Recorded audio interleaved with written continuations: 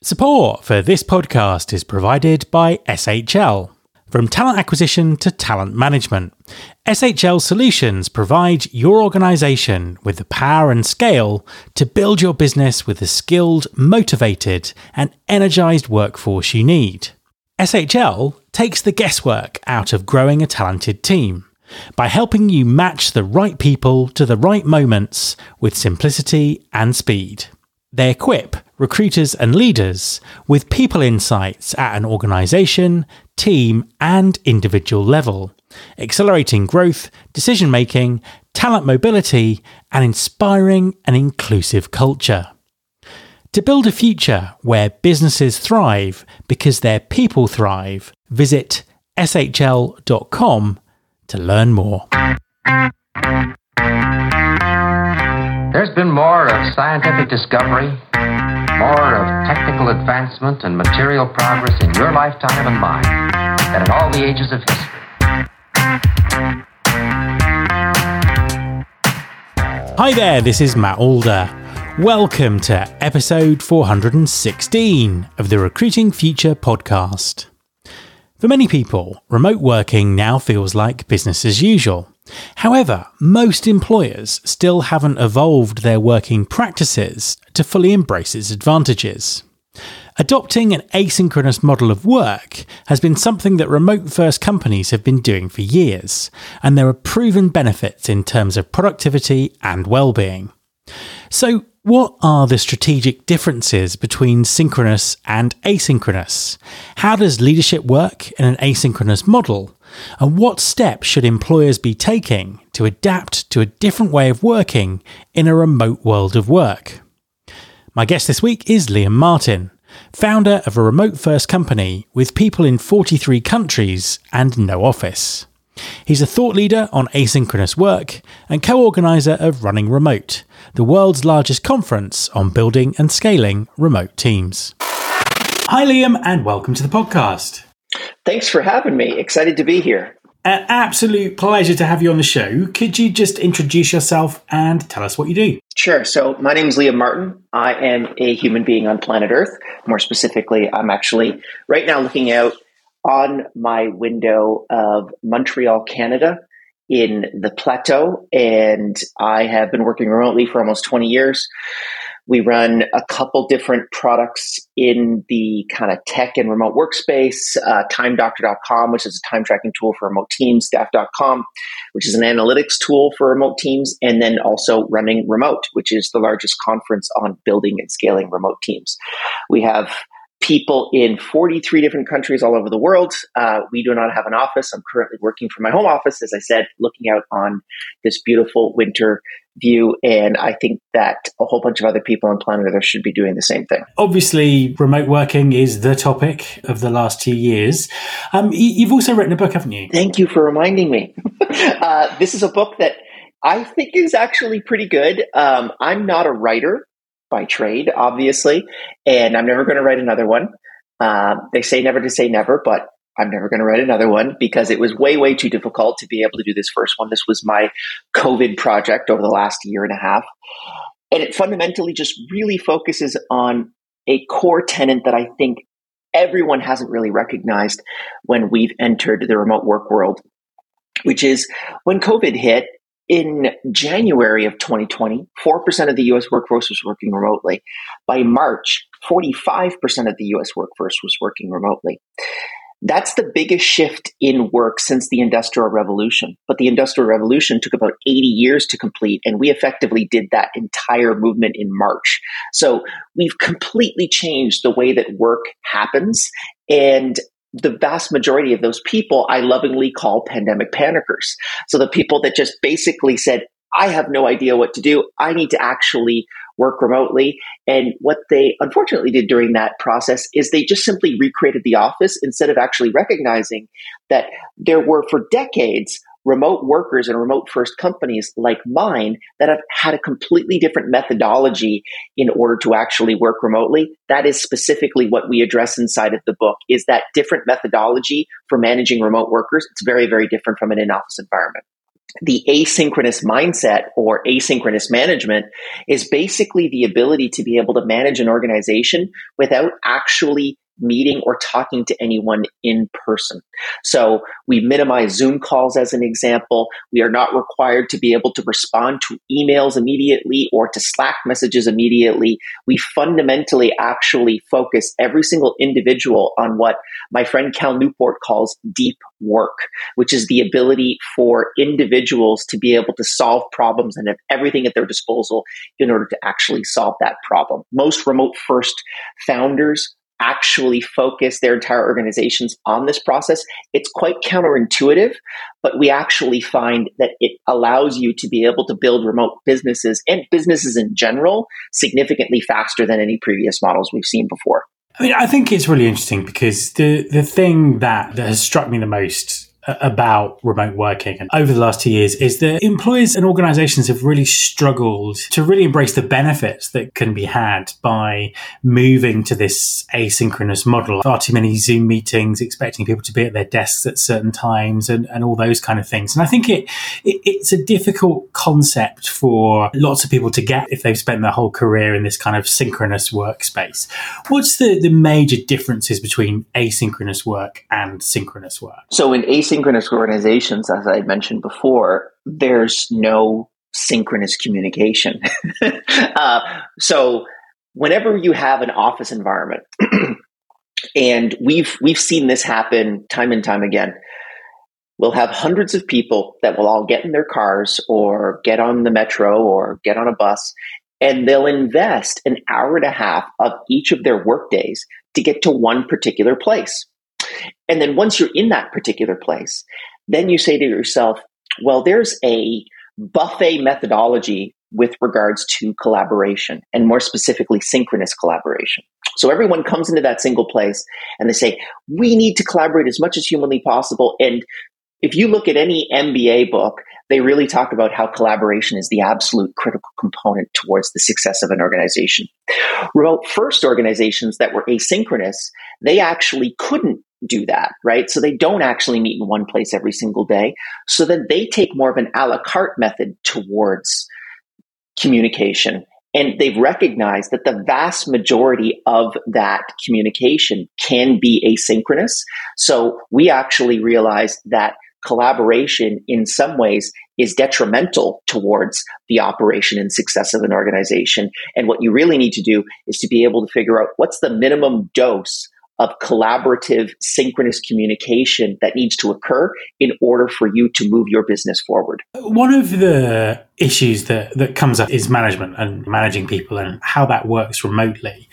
From an asynchronous perspective, what are the major advantages and disadvantages of managing this kind of work style? There's advantages for the employer and the employee. The biggest one for the employer is, in my research, when talking to all of these asynchronous organizations, we found on average they had a 50% smaller managerial layer than their synchronous counterparts, meaning there were less managers required, because when you actually build an organization where everyone has their own autonomous responsibility towards the organization, you don't necessarily need a lot of managers. The second thing that is advantageous to the employee and the employer is there's no game of telephone. Everything inside of an asynchronous organization is documented. So everything is measured, everything is documented. All of my targets are documented, and they're put on some type of platform, right? So a project management system, whatever you might use. But there's some way of being able to document that. So there's effectively no middleman, right? If I go and talk to my manager and I report to him or her on everything that I currently did, then what would happen is that manager would prep that in a little report, talk to their manager about it, and then their manager would end up talking to the boss. Well, now the boss can directly see exactly what every single employee inside of the organization is doing. And that's the clear differentiator between asynchronous and synchronous organizations, providing both clarity and autonomy to everyone in the organization. And what are the disadvantages? The big ones would be fundamentally recognizing that you're running a very different type of company. So A lot of people who are more extroverted, as an example, don't necessarily work that well in remote asynchronous organizations because you are fundamentally disconnected from other people or you don't communicate with them as much. The way that we actually kind of protect people against that is we say, listen, your work friends don't have to be your only source of socialization. I know for a lot of people, they see the office as a real critical spot to be able to create all of those human connections. And most asynchronous organizations, the employees inside of those companies have really rich social lives that don't necessarily connect to work. And I know it's very, very difficult for a lot of adults to be able to socialize in that way. But for us, it's a clear thing that we've been really focused on. The other part of this, too, is just really trying to figure out, are you the right personality for that type of work? I'm slightly on the extroverted side of the spectrum. And what I really need is access to coffee shops and co-working spaces and just other collaborative spaces that don't necessarily connect to the individual organization that I'm working for, but just people that I can talk to throughout the day. That's what actually gets me motivated and gets me focused. During COVID, obviously, we couldn't do that because there was a virus outside that could or could not kill us at any point. So once we actually move from a pandemic to an endemic phase, we're going to start to see a lot of the real remote work that you probably were promised before the pandemic start to proliferate and become the norm. I think the interesting thing is that asynchronous work isn't something that has been created as a response to the pandemic. It's something that's been happening for quite some time.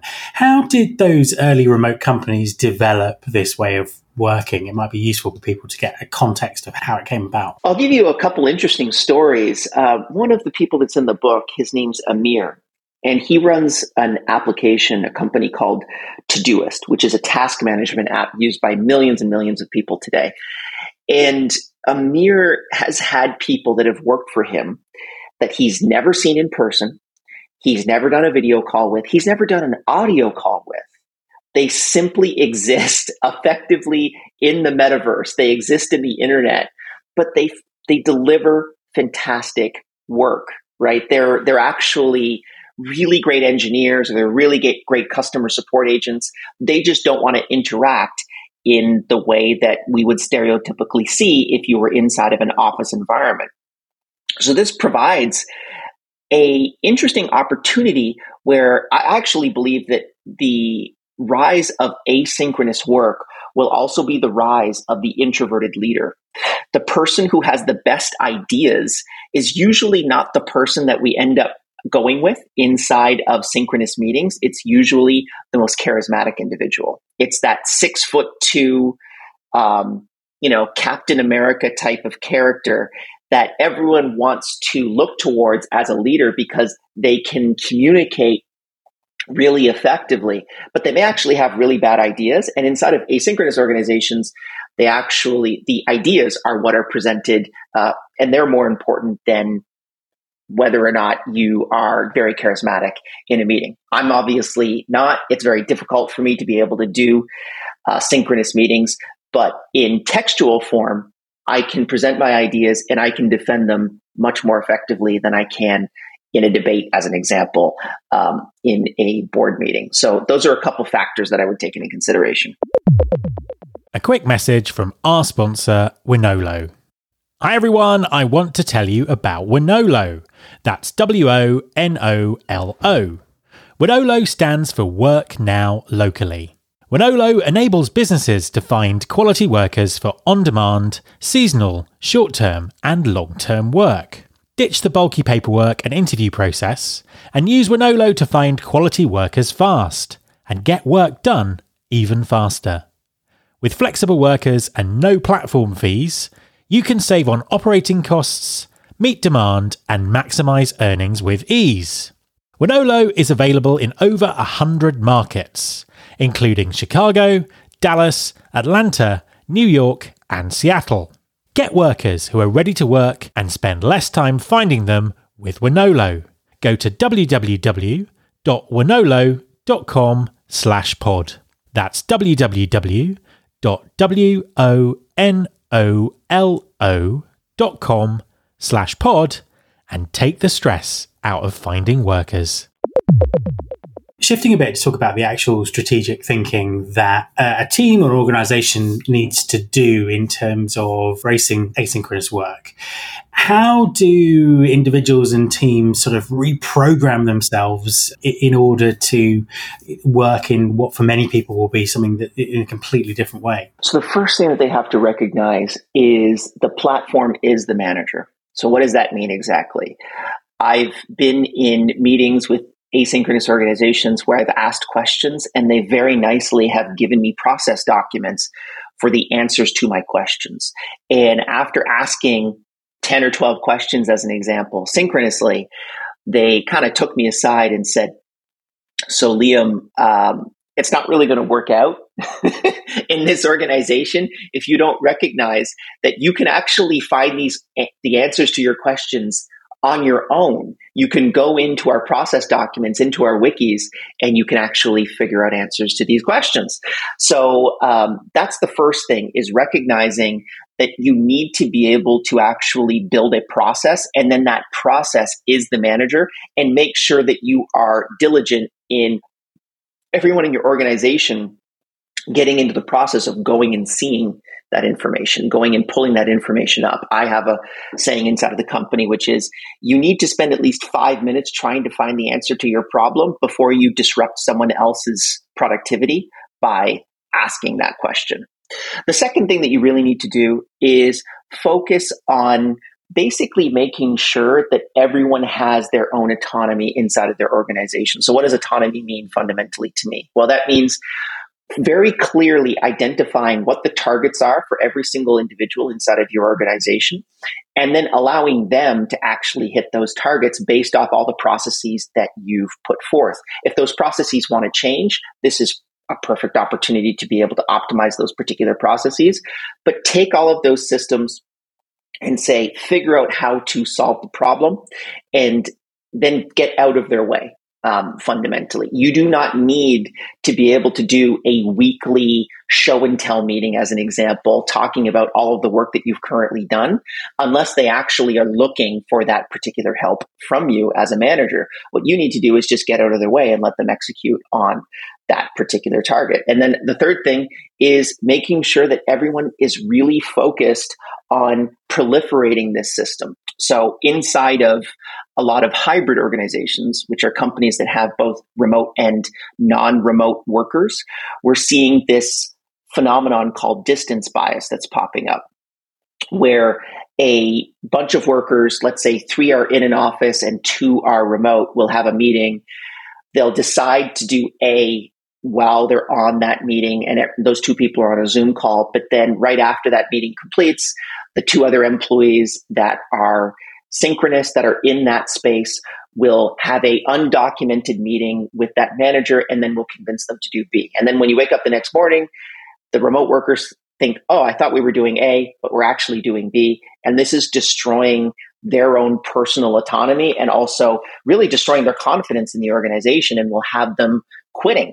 If you thought the Great Resignation was bad now, wait another 6 months when everyone starts to go back to a hybrid work environment and you start to have this distance bias proliferate itself at scale. So those are 3 critical things that I would do to be able to just kind of build a general strategic target towards asynchronous work. And then obviously read the book as well when it comes out. Just to drill down into that a little bit deeper in terms of that distance bias, because that's really interesting. Do you think that this is a constant danger in hybrid work? Do you think hybrid work can be effective, sort of effectively mixing the synchronous and the asynchronous? No one knows what's going to happen in the future. But hybrid work is the most popular option right now. But 60% of the US workforce is working hybrid, or is going to work hybrid based off the surveys that we've done.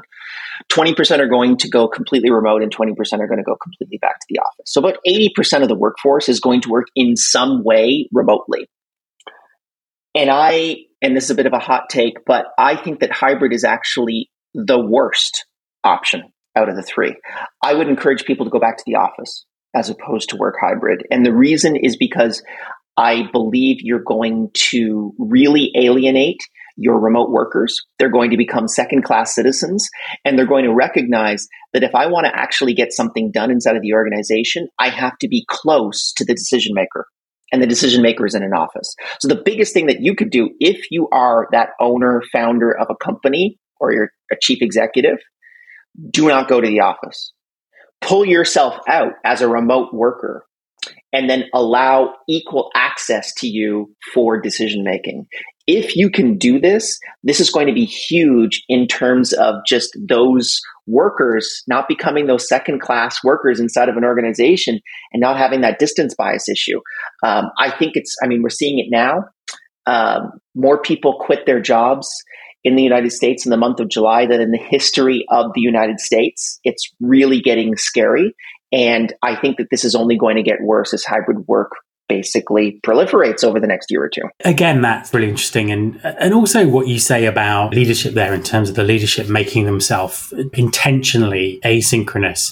Shifting back to talking about organizations that are operating entirely remotely, what other things should leaders be doing to ensure success in a asynchronous environment? So I think when you're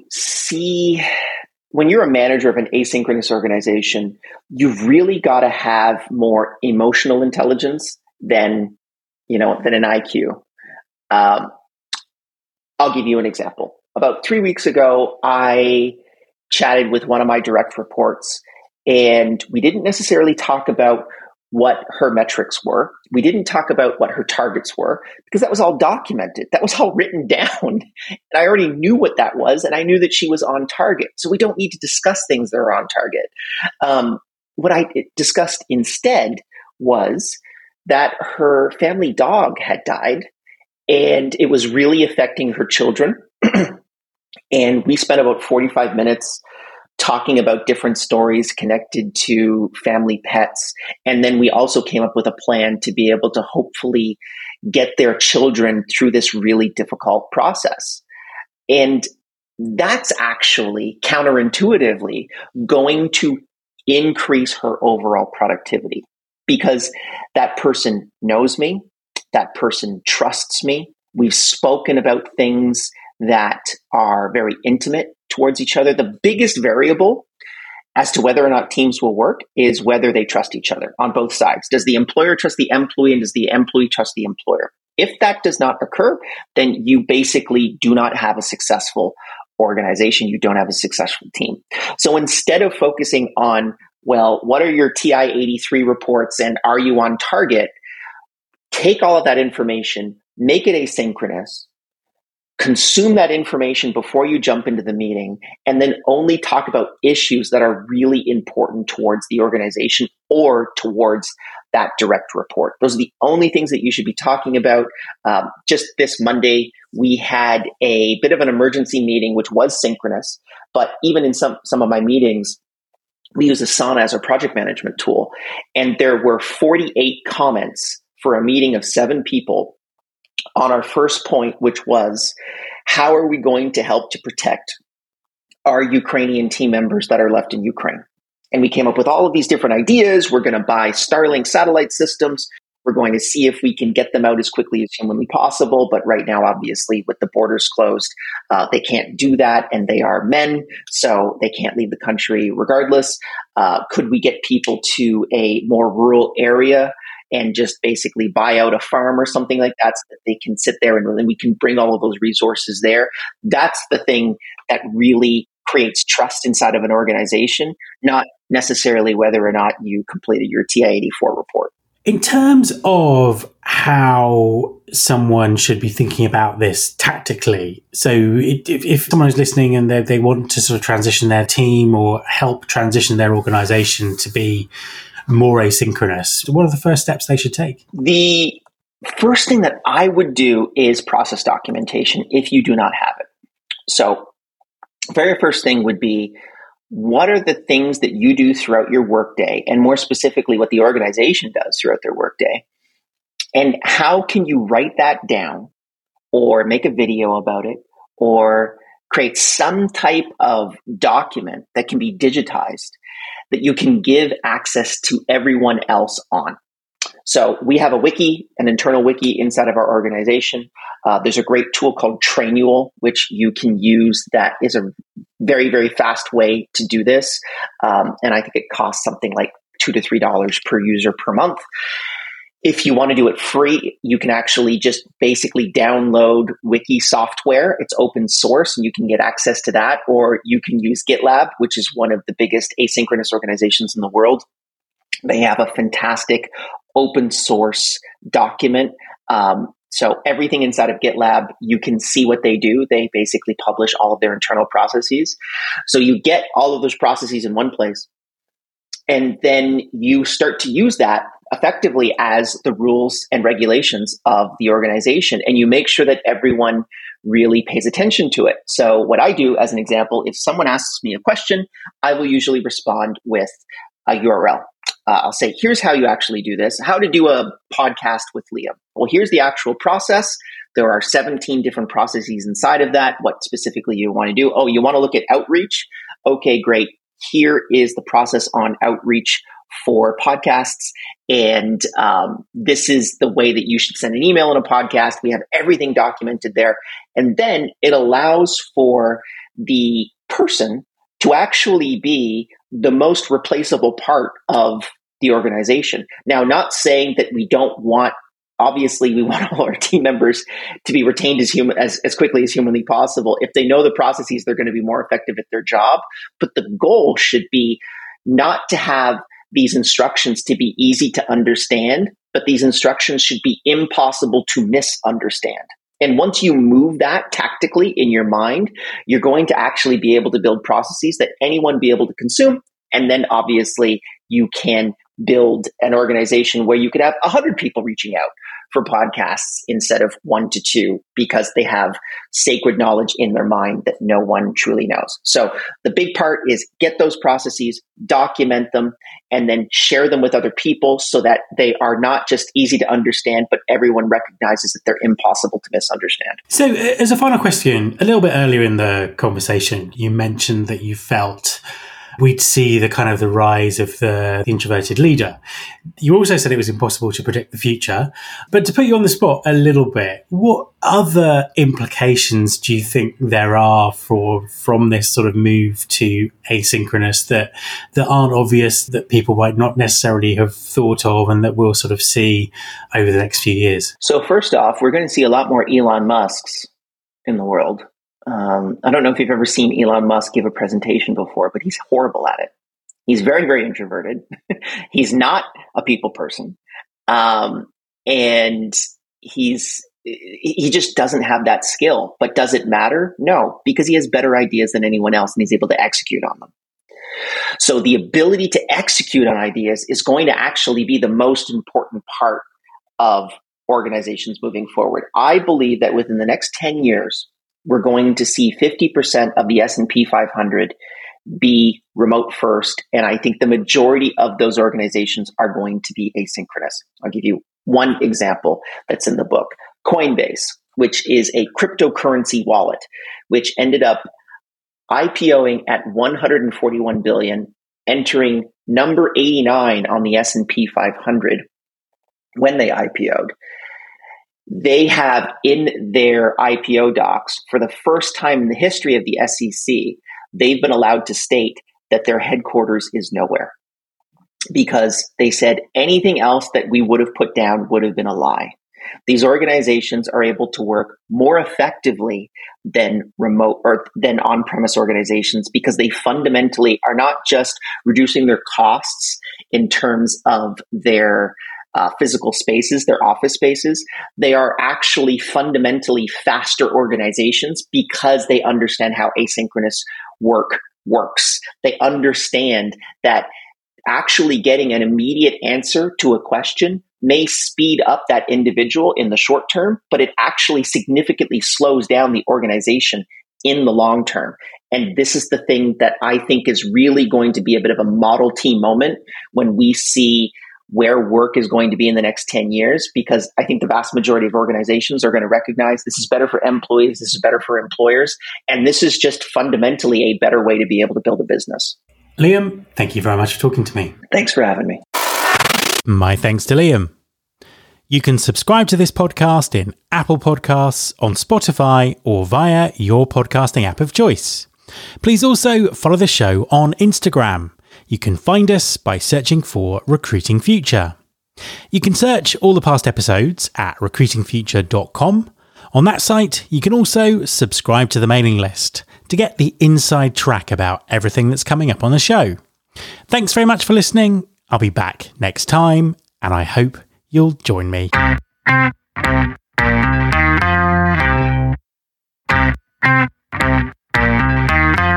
This is my show.